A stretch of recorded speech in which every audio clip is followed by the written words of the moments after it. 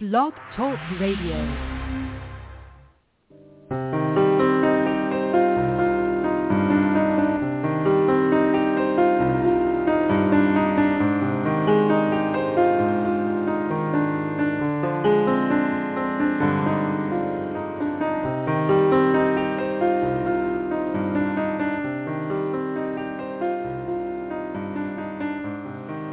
Welcome to the Anthropocene era, where nature no longer calls the shots, but Homo sapiens control the destiny of the planet.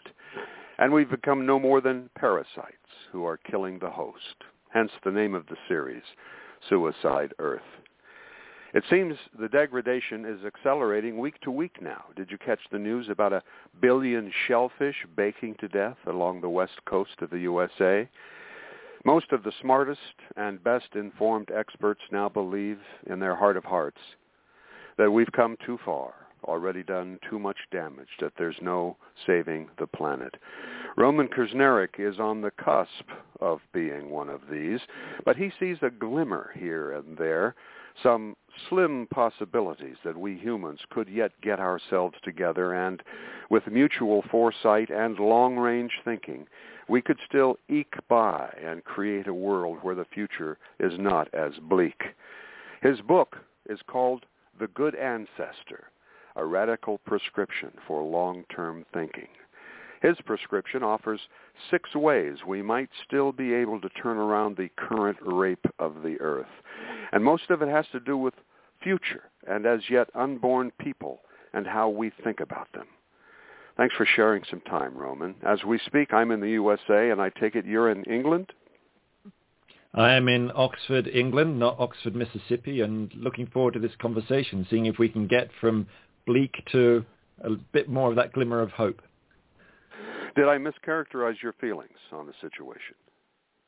No, actually, I thought I was just thinking as you were doing that intro that actually feels pretty close to where I am, and I think, you know, often we're all on a journey with these things as we hear new stories about, you know, crustaceans baking in the sun and wildfires and people dying of heat waves.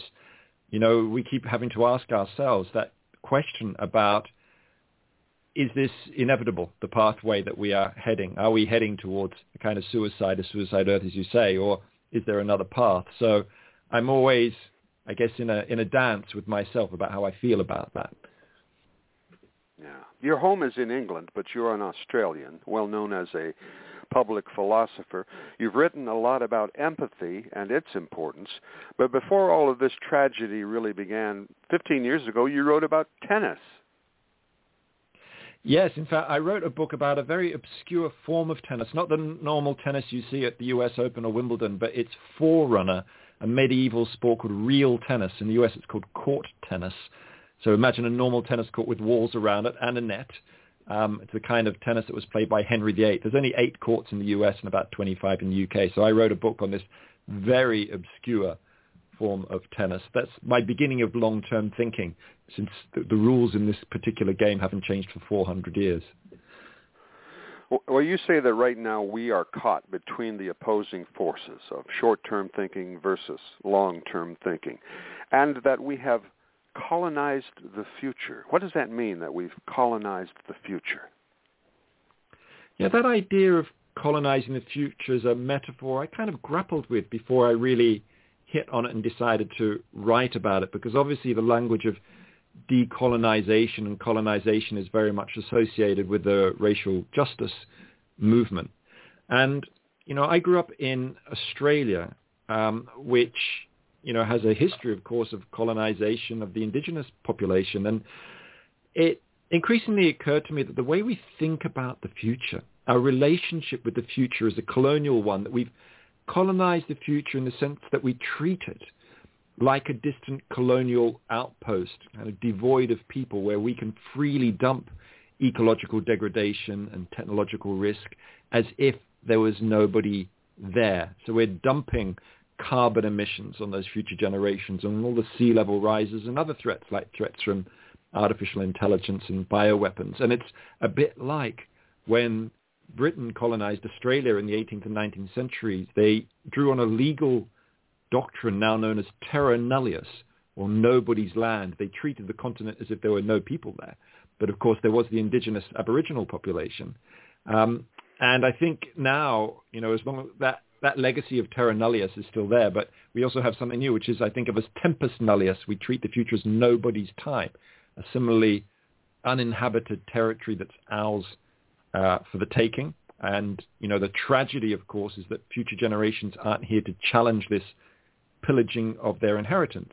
They can't block an Alabama bridge like a civil rights activist or go on a salt march to defy their colonial oppressors like Mahatma Gandhi. They don't have political rights or representation. They have very little influence in the marketplace. And that's a great form of injustice.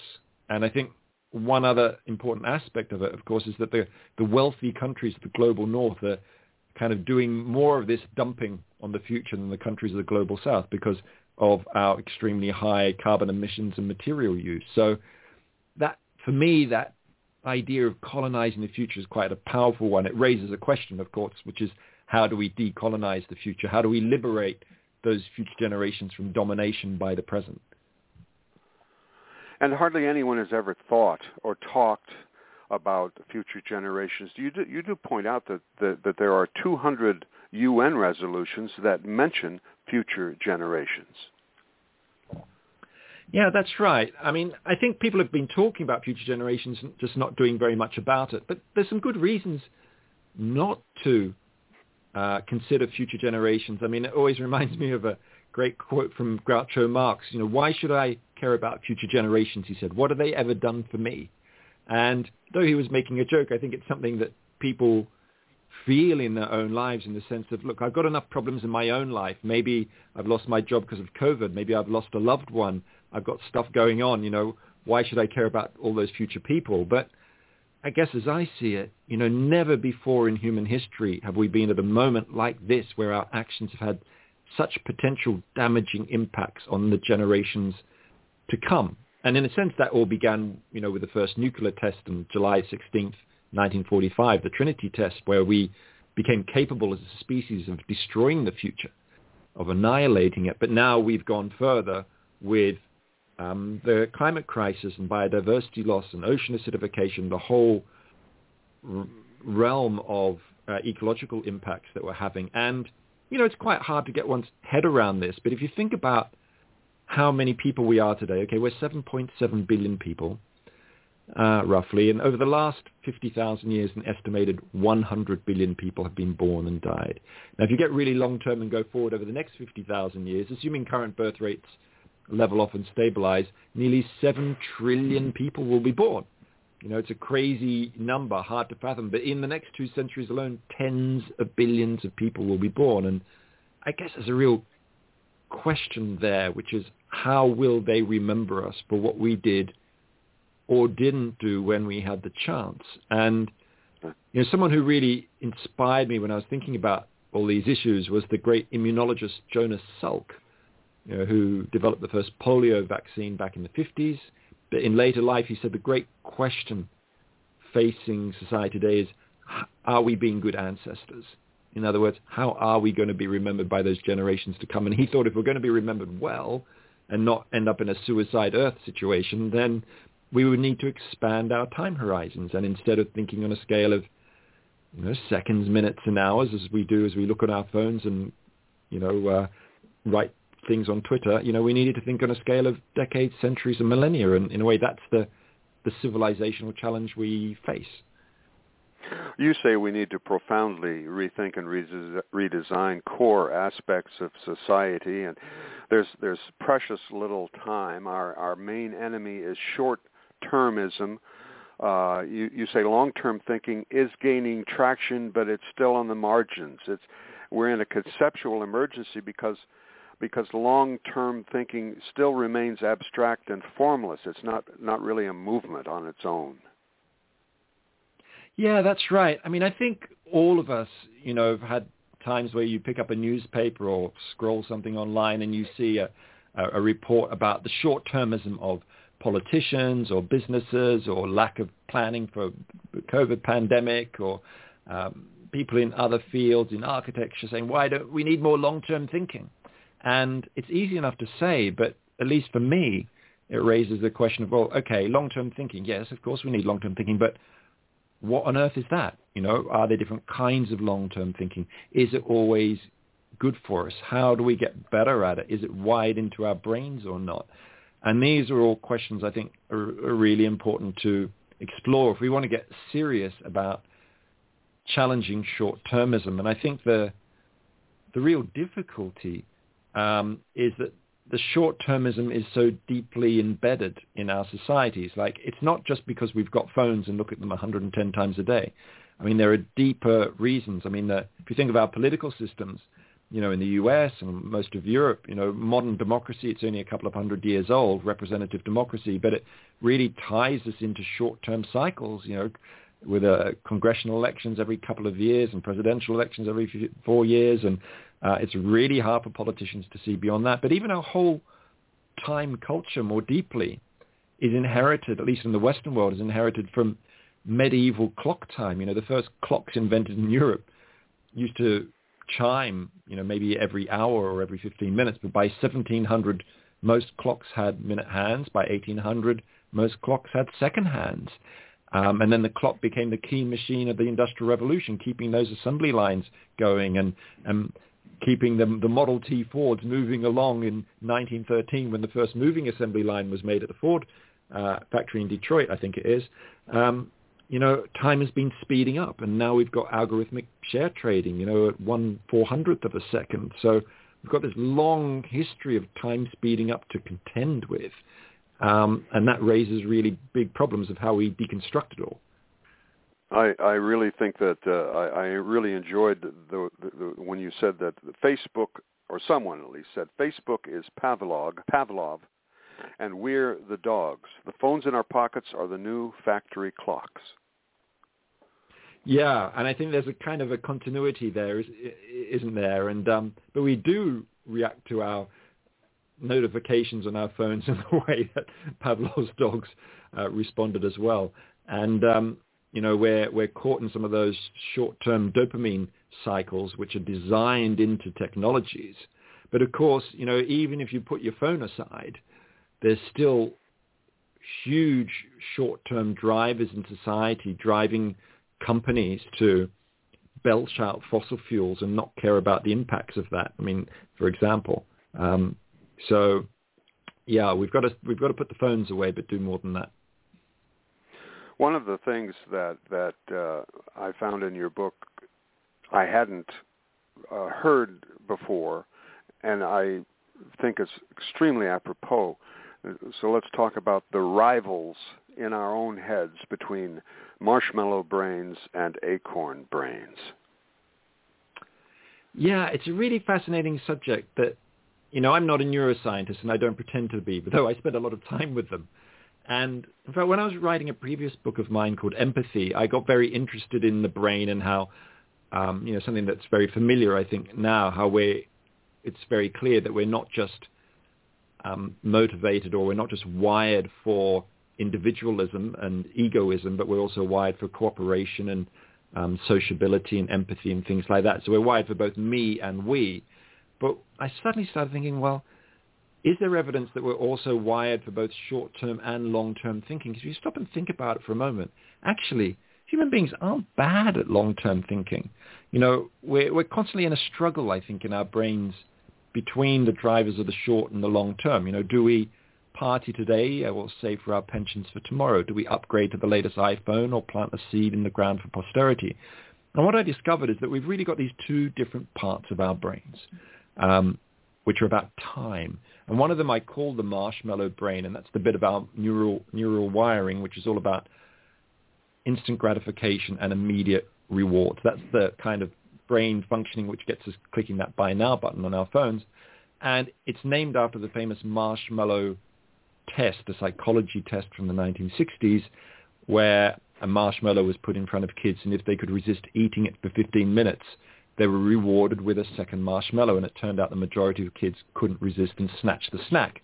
And it started telling a story about human nature, that we're basically driven by the short term. Now, there are a lot of critiques of the marshmallow test, like kids from poorer backgrounds snack faster, or they don't trust the testers, so they take the marshmallow. But actually, what's really missing from the marshmallow test story, is that we've also got this other part of our brain, which is wired for long-term thinking and planning and strategizing, and it lives above the front of our heads, above our eyes, in a bit of a brain called the frontal lobe, particularly a part called the dorsolateral prefrontal cortex, if you're interested in the neuroscience of it. But that's a new part of the brain. It's only a couple of million years old. The marshmallow part is about 80 million years old. We share it with rats and many other mammals.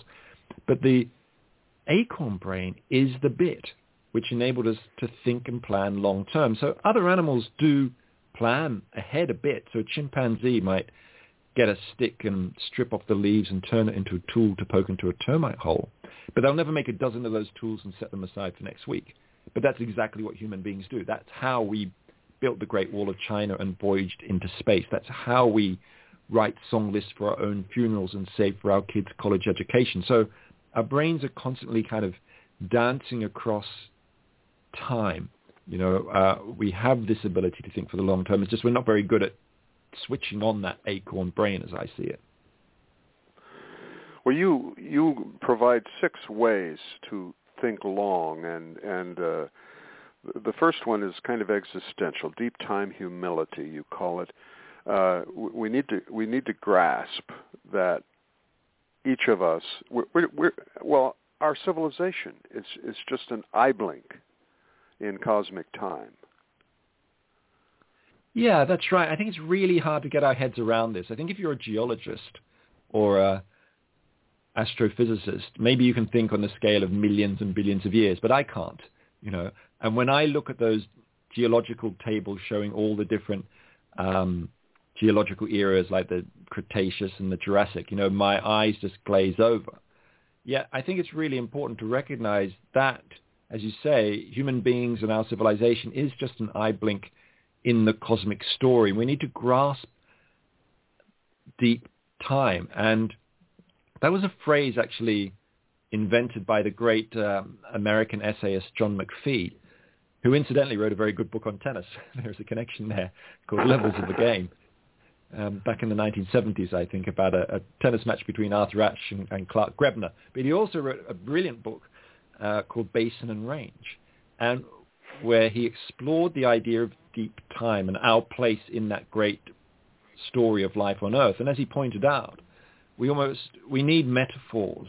We need a new language to think about our place in time. So he gave one metaphor. He said, imagine the Earth as the distance from your nose to the tip of your outstretched hand. One stroke of a nail file on your middle finger erases human history.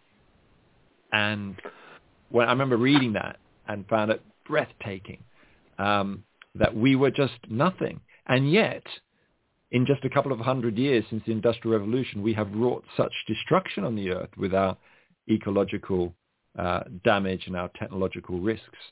And that's why I call this, of the 6 ways to think long term, this first one, I call it deep time humility, because we need to sort of have a humility about recognizing, who are we to break the great chain of life, which has gone on for 3.8 billion years on Earth, and for who knows how long into the future. I don't know, what's your thinking about this, Van? Are you someone who can think in deep time? I do. I have considered myself an existentialist for much of my life. So even as a boy, I was able to go out into my backyard and lay down on the ground and look up at the Milky Way. I was fortunate to be able to see the Milky Way from where I lived then, and realize that we were seeing, that all of those stars that we were seeing, I was looking into the past, because it takes so long for even their light just to get here. Yeah, that is such a beautiful example, isn't it? And that idea that, that light could come from a star which no longer exists. It could have blown up millions of years ago. And I think that's kind of what I'm talking about. I think it's about, as you're sort of lying there when you're a kid, looking up, it's about a sense of wonder in a way, this particular aspect of thinking long term and getting a bit of humility about our place in time and space in a way, to recognize that we're just a that eyeblink and that great cosmic story. But I think it's the beginning of opening our minds to deep time. Actually, just reminds me of, I recently turned 50, and I went with my kids. I've got twins who are now 12, and for my 50th birthday, we went on a bike ride to visit one of my favorite trees, which is in a churchyard on the edge of the city of Oxford. And this tree is 850 years old, and you can climb up inside it. And we had a picnic up in the branches, and we were talking about deep time. We were talking about how this tree had been there when bubonic plague swept Europe in the 14th century, or when the English Civil War happened in the 17th century, and would be there long after we're gone. But I think that's just the kind of conversations, in a way, we need to start having in society, alongside very practical ones about carbon taxes and emission cuts and things like that. But I think we also need this, as you say, a kind of more existential approach to it all. And in just 100 years, we've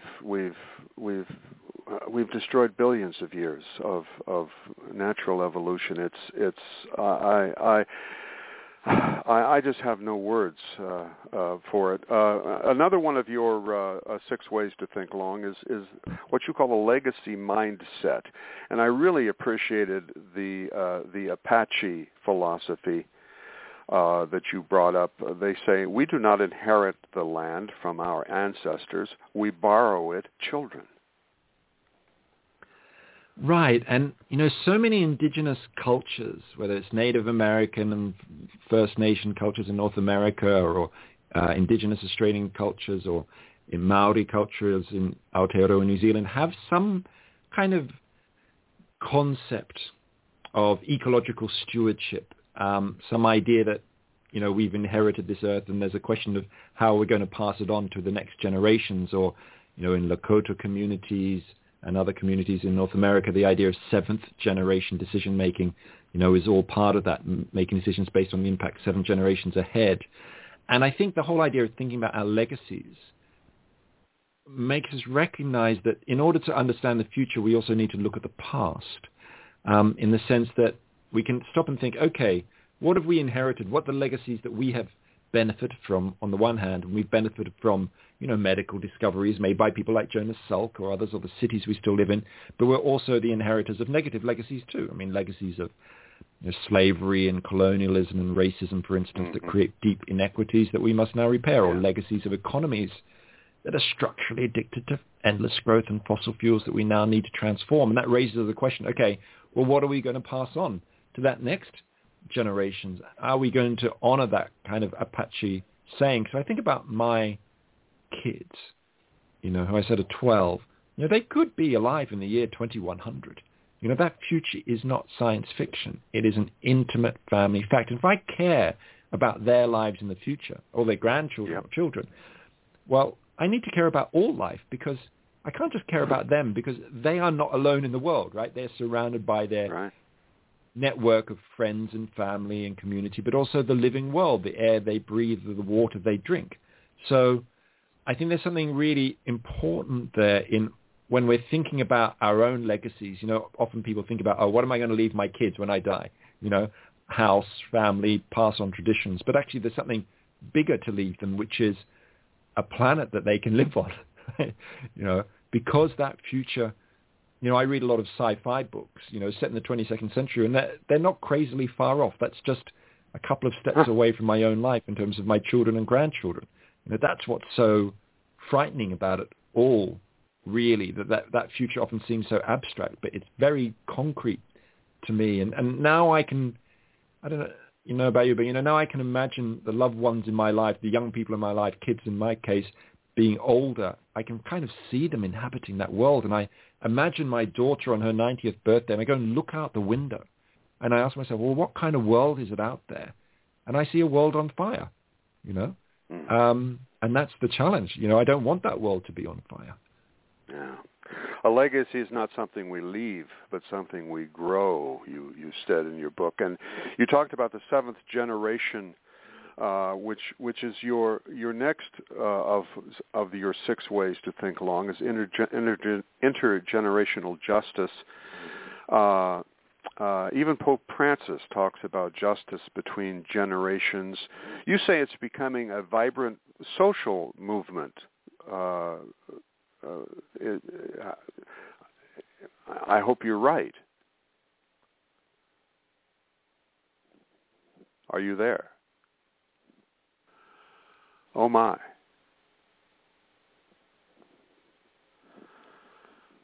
Okay. Well, seems like we may have lost our overseas connection with Roman Krznaric, which is very unfortunate because I was just getting ready to apologize for the fact that there's no way in the time allotted to us here that we were going to be able to cover all of this. Time rebels are, maybe he'll be able to call back there. I believe we have him. Hang on here. Hi there, Van. I'm sorry I disappeared off the call there. That's okay. We've got you back. That's good. I was just vamping in the meantime. Right. Well, thank you for that. And you were asking about Pope Francis, yeah, who, of course, talks about intergenerational justice and intergenerational solidarity. And I think it's really extraordinary that, the Catholic Church in this case is starting to use the language of long-term thinking. And this is a language, as we've discussed already, in a way which is found in many indigenous, cultures, like that idea of seventh generation decision making. And what I find really exciting in this area of thinking about intergenerational justice and kind of what we owe or our responsibilities to the generations of the future is how many organizations around the world are trying to take this kind of thinking and put it into practice. So, for example, in Japan, there is a movement called Future Design, which is directly by the idea of seventh generation decision making. And what they do is they invite local people to discuss and draw up plans for the towns and cities where they live, and they typically split into two groups. Half of them are told they're residents in the present day, and the other half are given these ceremonial robes to wear and told to imagine themselves as residents in the year 2060. And it turns out the residents from 2060 systematically advocate far more transformative plans for their towns and cities.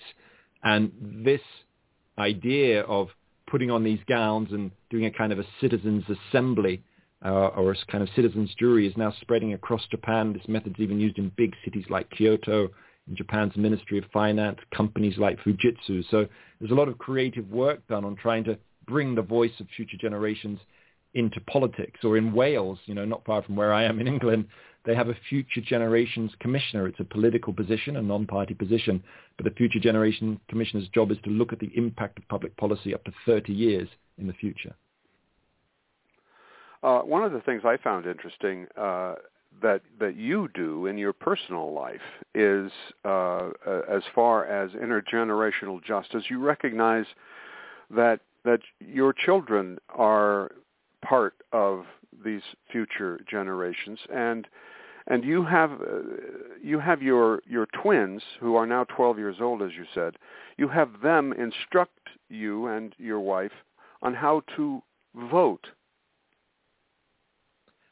That is absolutely true, actually. We started doing it during the time of the last UK general election, which was late 2019, actually. And my wife and I, we decided to give our kids, who were then, I think, just turned 11, we decided to give them our votes in the election. So we all sat around the kitchen table and we debated the party manifestos, and we taught them all about the electoral system, and they then told us where to put the X on the ballot sheets. And in case you're wondering, they didn't exactly follow their parents' political opinions. One of them did and one of them didn't. But it was part of a kind of recognition, in a way, that who are we as adults to vote on their future? They're the ones who are going to be living with the consequences. And, most electoral systems do not give a voice to people of the age of my kids. In fact, none do. Some of them will give votes to 16-year-olds. But, I think on some level, though, Van, it was also a kind of symbolic act, because I don't actually believe that just lowering the voting age is the only solution that we need for our politics, because even if you do that, if your elected representatives are still caught in all those same short-term cycles, you're probably not going to get very far. And I think, in a way, we need to do a deeper reinvention of democracy.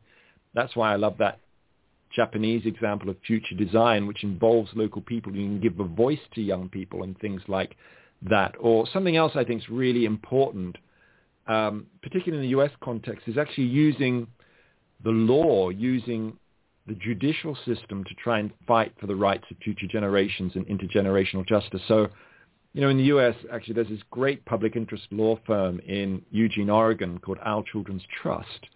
And they have launched a major lawsuit against the federal government. They're suing the federal government on behalf of 21 young people from across the U.S.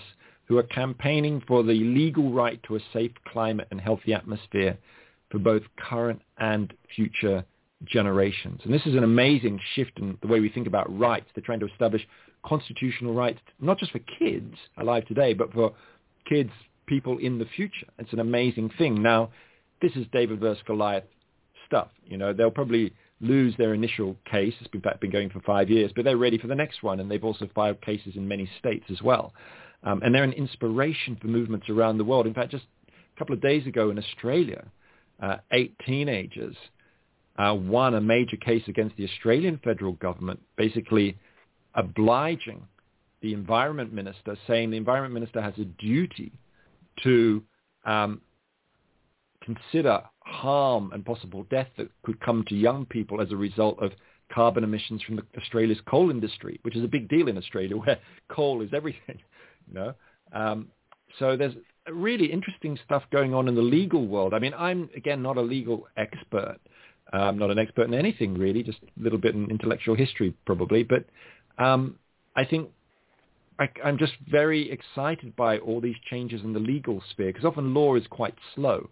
But there's enough going on in many countries. If you kind of connect it all together, it feels like a movement emerging, what I call in my book a movement of time rebels, people who are committed to this sort of long-term thinking, intergenerational justice, people like Greta Thunberg, but many more people besides that. Well, yeah, and you mentioned the Finland has in 1993 made a committee for the future. In 2001, Israel started a commission for future generations. You did mention, Sophie, how the time rebel, who is the future generations commissioner for Wales. David Suzuki says politicians should be drawn out of a hat. You mentioned that representative democracy may have passed its sell-by date. We need to be getting more participatory democracy going on. And speaking of legal, if corporations can have legal personhood, why not Earth? The missing international crime of our time, ecocide. I'll tell you, if we could get that into the ICC, things would change. Yeah, I think there's this parallel to the movement of trying to give rights to future people and young people, is this movement to try and give rights to the living world. As you say there, that we gave rights to corporations in the 19th century, so why not give rights to rivers and mountains in order to protect them?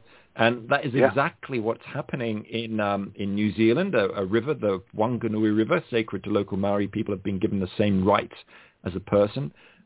Rivers in India have been given constitutional rights, in Ecuador, and I believe, I can't give you details on this, but there are some cases in Florida of trying to give swampland rights to try and prevent them being built on by big housing companies, construction companies, and those are ongoing struggles. So I think there's a lot of interesting stuff going on here. And then the big prize is ecocide, making ecocide a crime under international law like genocide. And I believe in it. I mean, it's a challenge, though, because the International Criminal Court in The Hague, where one would hope to try ecocide cases, haven't even been very good at trying genocide cases yet. They've only put behind bars a handful of people, as I understand it. But, we still need to struggle on all these levels. And there's a really fantastic... Yeah, raise the profile, get the conversation going. And, of course, I'm not the only person doing this. I had a wonderful conversation recently with the great U.S. sci-fi author Kim Stanley Robinson, who's written so many kind of prophetic books about the future, but his latest one is called The Ministry for the Future. And in that book, it tracks what humankind does over the next 3 decades and whether we can stick to the Paris Agreement and keep under 1.5 degrees of global heating. But he talks a lot about law and the struggle for ecocide in that, which I found really fascinating. So a great book. I can recommend it, as well as I can recommend my own, I guess. Well, you say that your book is a book about hope, not about necessarily optimism, but it is about hope. And it's pointed out that it often takes an acute crisis to activate long-term planning. Here's a quote: "Generating a genuine sense of crisis and emergency may be the most effective antidote to our deadly sleepwalk into civilizational breakdown." Yes, I think as I've studied history over the last few decades, I mean, what I do see is the importance of crises for motivating change. I mean, if you look at the history of long-term thinking, which I guess is what I've spent the last few years exploring, I mean, you can pick out moments like, for example, in Britain in 1858, there was this event called the Great Stink, where up until that time, raw sewage was being dumped in the River Thames, and tens of thousands of people would be dying each year from cholera and diphtheria and other diseases. But in the long, hot summer of 1858, the smell was so bad during the Great Stink, as it was called, that even parliamentarians in the House of Parliament right on the River Thames there couldn't breathe. They had masks over their faces like they have now. And they passed the emergency legislation in that crisis to build the sewers of London, in Victorian London. And it took about 20 years and 318 million bricks and 22,000 workers. But those sewers are still in use today. Why? Because they were built twice as big as they needed to be for the population at the time. This was serious long-term thinking, or what in my book I call cathedral thinking, my fourth approach to long-termism. Yes. And I think it's a really good example of the way crises can kickstart us into change. Or if you think after the Second World War, out of the ashes of the war came extraordinary long-term institutions, the World Health Organization, the European Union, Britain's National Health Service. But the problem with crises is they can take us in multiple directions, right? So the Great Depression, took some countries towards social democracy, like in Scandinavia. It took other countries towards fascism. So, a crisis isn't necessarily a cure. And we can easily keep our heads in the sand too, right? I remember when the bushfires were ripping across Australia, like they've done, of course, in the US, and they nearly engulfed my father's house in the suburbs of Sydney. And many of my father's friends were saying, well, these fires weren't as bad as the ones in 1947 or so on. They didn't want to take the step to thinking that this has to do with the fact that we're in the Anthropocene and this is a climate change connected event. They want to kind of explain it away. So even the worst crises can, don't necessarily get us to get our heads out of the sand. I don't know. What's your thinking about the role of crises? I'm afraid you're right, and I was going to address that at the close. That it's too bad that we actually have to hope for a serious event to get us all collectively thinking together. But it seems to be that's the only way that we're going to avoid being like those frogs slowly boiling in the pot. That's right. Someone, a Brazilian recently told me the other day, a saying they've got in Brazil, something along the lines of, you only learn to swim when the water reaches your waist. And I thought, well, God, by then it's probably too late. We need to learn to swim a little bit before that. So you mentioned Limits to Growth, the book that was written in 1972 a couple of times. And I was at the University of Iowa in 1972 and happened to have that assigned in one of my classes. And oh, wow. Well, you got to it a long time before I did. I thought, boy, this is prescient. I mean, it has always stayed in my mind. They basically said we have until 2025 before things fall completely apart, and they were castigated at the time, but I'll tell you, they've been right on. Absolutely, they have been right on. It was co-authored by Donella Meadows and other people it was published as a report of the Club of Rome, where I'm currently a member of the Club of Rome. It's an organization that still exists, and the Club of Rome is about to put out a big update to that original Limits to Growth report. And in fact, we're in a series of meetings at the moment, but they're doing the math, as they say at the moment, looking at crunching the numbers and developing some new models, because, of course, the science has developed. But the core message is still there, that we are massively overshooting safe planetary boundaries in terms of CO2 emissions, in terms of biodiversity loss, ocean acidification, land use, all those things. And if we do not come back within safe limits, then we shift into a situation which is sometimes been called a hothouse Earth situation. You're going over tipping points where you'll get, the fast melting of Siberian permafrost and glacial melt and all those kinds of things. And who knows where that will take us to? And what we do know is that... I'm sorry, did you see the land temperature in Siberia was 118 degrees a couple of weeks ago? Talk about permafrost. Yeah, these numbers are just going to keep going up and up and up. And, the danger is we just sort of get used to hearing them and don't recognize that these are catastrophic tipping points. Yeah. I'm afraid we've passed too many of them, but although it's hard to be optimistic, we can still hope. I did want to point out that one of the things I liked about your book overall is that you're so eclectic. You mention past historical figures and all of that, but also you mentioned Treebeard, the Ent from Tolkien. You mentioned the Hunger Games, Isaac Asimov and Harry Seldon, and several Indian tribes. The Iroquois, Lakota. It's so. You dive deep into the past, and yet you are very current as well. Well, it's one of those topics, isn't it? The long-term thinking. If you think about it, it doesn't exist in its own academic discipline. So necessarily you've got to start flying across them and look at history and look at the brain science. And then, why not look at science fiction as well, for example, and Asimov and Psychohistory and Harry Seldon and all those great Foundation series books, because they have helped tell a story about the future, help connect us with the future.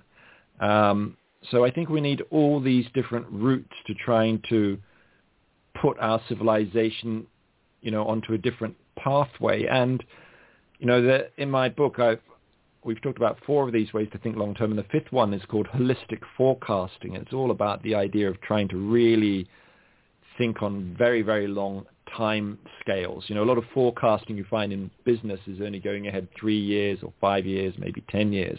The great thing about the rise of climate science is that it's made us think on very long time scales, because climate scientists are looking at sea level rises over 100 years, 200 years, even 500 years in some UN reports. So it's stretching our imaginations in the future. But if we're really going to look at the future, we have to recognize something, which is that civilizations do not last forever.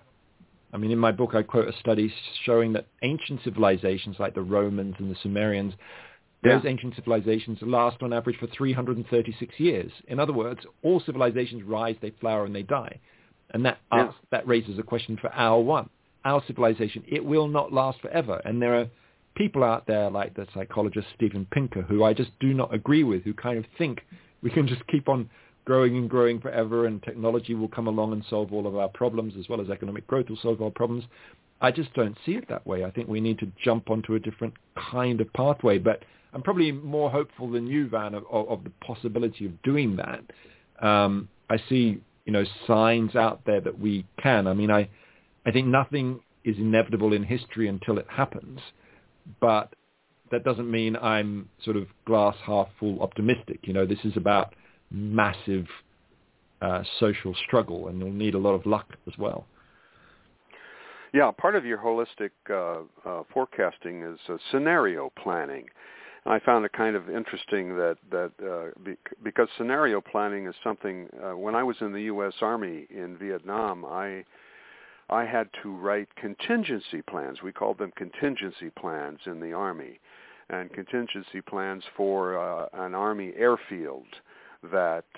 So I had to figure out, okay, if we get attacked, what do we do, and who does what? And if we get attacked from over there, what do we do? And if we get attacked this way, etc. So scenario planning is an important part of your holistic forecasting, envisioning the future.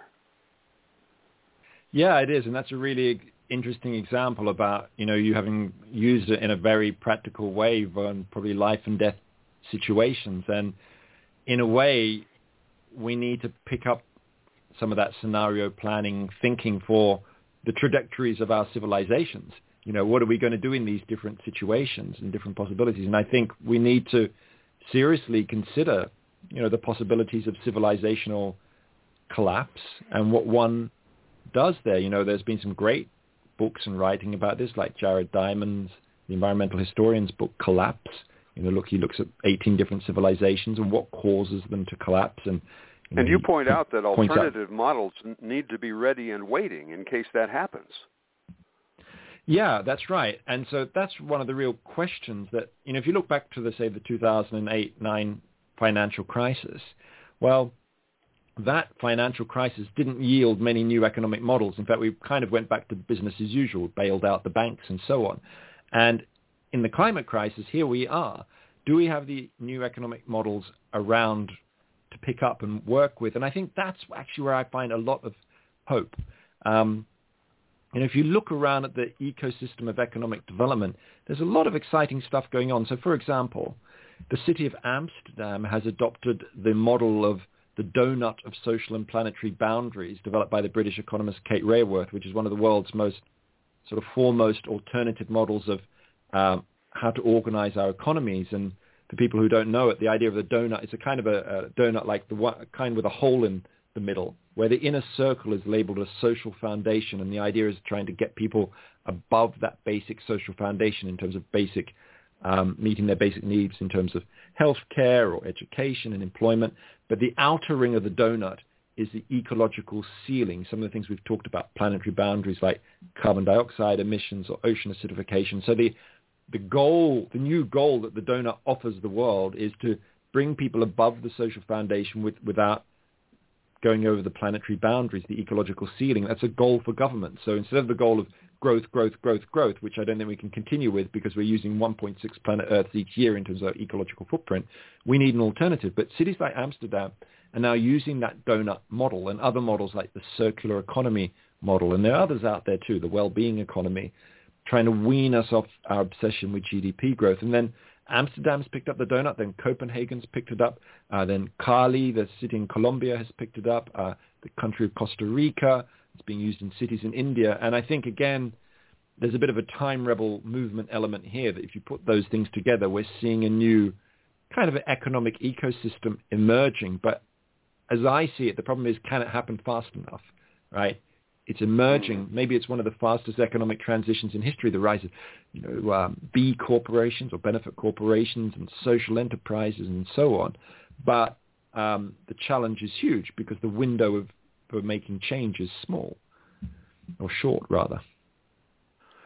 Yeah, one of the things that you did for me was help me with, I'm one of those people who have toyed with the idea of the benign dictator.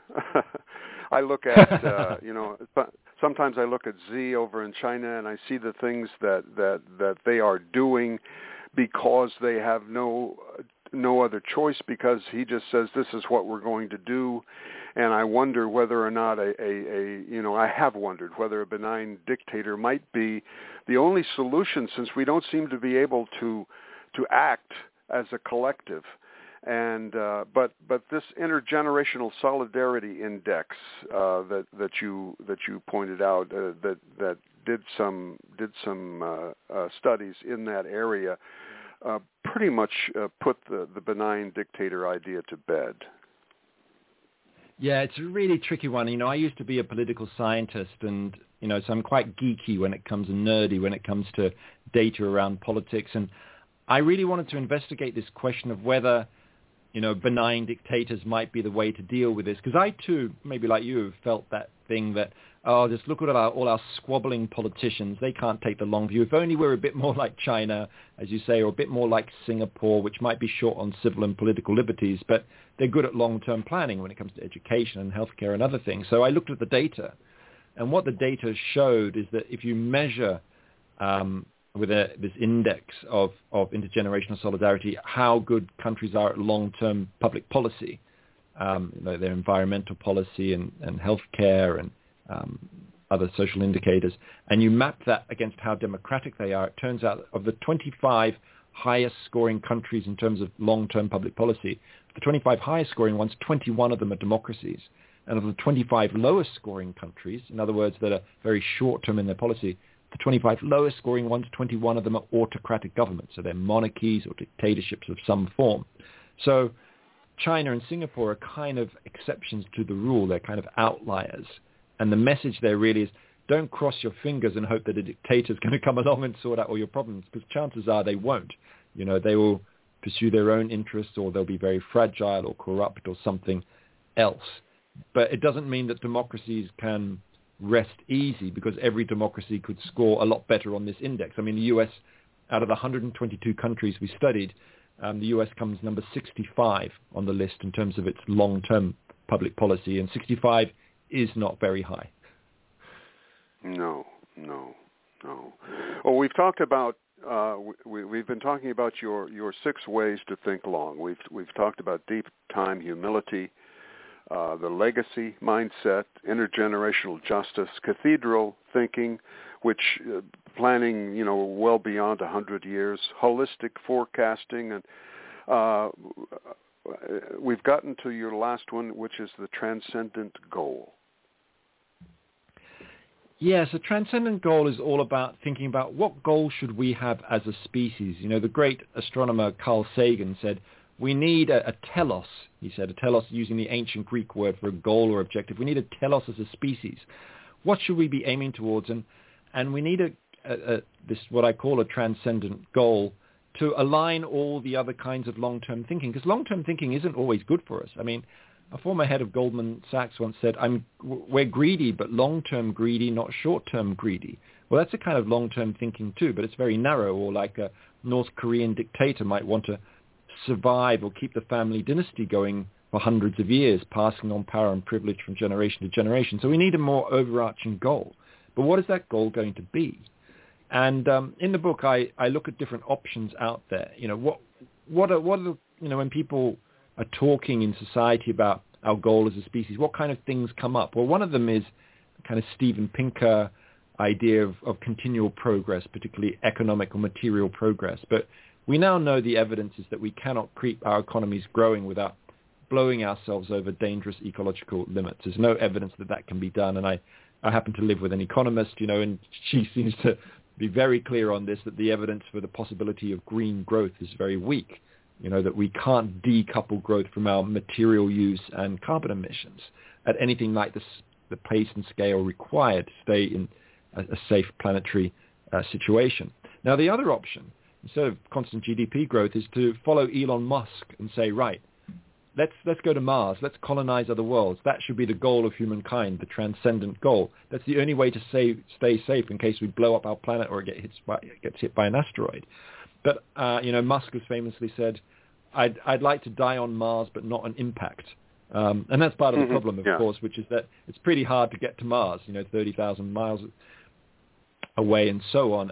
But the big problem, I think, of trying to take that option is that not only is it difficult to do that, and we may not have time for it, of peopling other planets and other worlds, but what about the collateral damage? The more we focus on that, the less we'll focus on looking after the one planet we absolutely know that sustains life. And, I think of it a bit like rock climbing or mountain climbing, that you don't go up a risky peak until you've got your base camp in order first. Well, we haven't yet learned to live within the limits of base camp Earth, and that's our challenge. Yeah. And that for me, gives me what the transcendent goal should be, which is to thrive on this one planet we know that sustains life. And I really learned a lot about this from a great thinker called Janine Benyus, spelled Benyus. And if you haven't seen her TED Talk, it's fantastic. It's on biomimicry, she calls it. She says we need to learn from nature, mimic nature. And she asks this amazing question. She says, well, how is it that other species have learned to survive and thrive for 10,000 generations or more, whether they're birds or beavers or bats? And she says, well, it's by taking care of the place that will take care of their offspring. In other words, not fouling the nest, living within the boundaries of the ecosystem in which we're embedded. You're not going to be there in 10,000 generations' time. So what we do is we look after the nest, which, of course, is the opposite of what humans have been doing over the last century. And I think there's a message there about, living in tune with the rhythms of the earth and the longer time scales, more of that kind of indigenous Native American culture, for instance, of ecological stewardship. I think that's where the lessons are, but that has to become part of our public policy. And that's why we need models like the donut economics model to get us there, that have to be prioritized by governments. You say we should put our faith in time rebels. Here's a quote. Time rebels are battling the short-termism of entrenched corporate behavior and financial speculation, intransigent governments wedded to quarterly growth targets, and a throwaway consumer culture. Time rebels. Yeah, these time rebels, I think, are everywhere. They're partly in that political and legal realm we've spoken about, leading those legal cases, but they're also in the economic realm, trying to challenge corporations to, by storming shareholder meetings or doing direct action on the streets by locking themselves onto the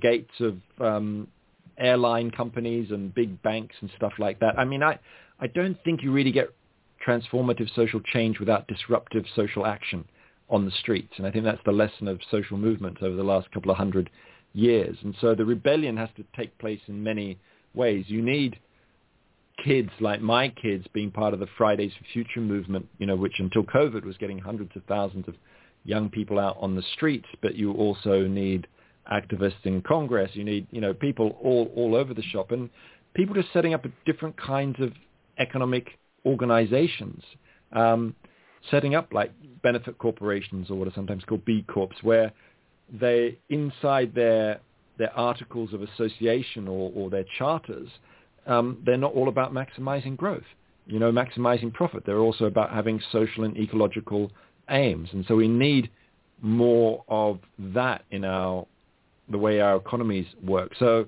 but I think also as individuals, we can ask ourselves, okay, what can I do to be a time rebel? Or what can I do to be a good ancestor? And it might be in your local church saying, right, let's have a 100-year plan here, sustainability plan. Let's put solar panels on the roofs, whatever it happens to be. You can ask yourself that question of how can I be a time rebel, or how can I be a good ancestor and do something more than just look after number one, as it were. Yeah, how do we create a sense of shared identity with the unborn generations of tomorrow's world, the future people who we can never meet but who we must endeavor to embrace as kith or kin? That was a quote of yours. Yeah, and it's a challenge, of course, because if you want to change culture on its deepest level, you need to change what kids are taught in schools. You need to change what's preached in sermons in religions. You need to go at the level of deep cultural change. And the problem is that that's relatively slow, right? And I do think there's amazing shifts going on in that area, like we talked about the Pope. The Catholic Church is the world's most powerful social movement. It's got, probably over 1 billion people who are part of it. So they all need to be mobilized at speed. So we're in the pot, and it's slowly but surely going to reach the boiling point. Yet, unless there's some huge and terrible event to bring us all together, we're just going to be as dumb as frogs and boil to death. Seems wrong to be praying for a devastating event, but that's the only thing that's going to save us at this point, isn't it? I think there's a truth in that isolated crises are not enough. It's not enough just to have wildfires in California. Actually, I think what the historical evidence shows is that those in power need to be affected by these crises. So it needs to really affect, the financial system, political systems, and not just in one country, but in several major players at the same time. You need to get China, the United States, European Union, Brazil, India, those kinds of big players, all to, be hit by multiple crises and to say, okay, now is the time for collective action. It's got to feel like a war, right? You've been in warfare situations. I guess it needs to feel like that. The problem is it doesn't feel like that. That's the problem with that, the frog boiling in the water, as you were saying earlier. But we may well have those kinds of crises which kickstart us. I mean, I think I still go back to the Second World War. Amazing things happened in the Second World War in terms of rationing of major resources, mobilization of people, new kinds of education, all sorts of stuff. The evacuation of 2 million children out of British cities into foster homes across the country. Amazing what we can do. We can do stuff, but we do have to feel the pinch very, very strongly, and particularly those in power must feel it, because if they don't, they will just build the walls and protect themselves behind the sandbags. It's a great book, Roman. So easy to read, yet so full of real information and real possibilities if we can just make them real. Let's continue to hope, even if we can't be optimistic. Good luck to you and to all of us.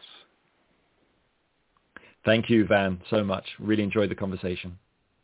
I did too. Thanks a lot. This is one of those books you'll be glad you read. You know where to find books. Find this one. Share it.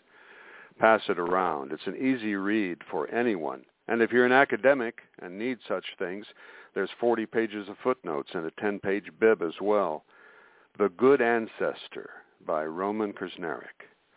Yet another way we might yet work ourselves out of this horror we have allowed to happen, because most of us can't see beyond tomorrow. So are you going to be remembered as a good ancestor, or just one of the mindless parasites that destroyed the one thing keeping you alive? Suicide Earth. We're not just killing us.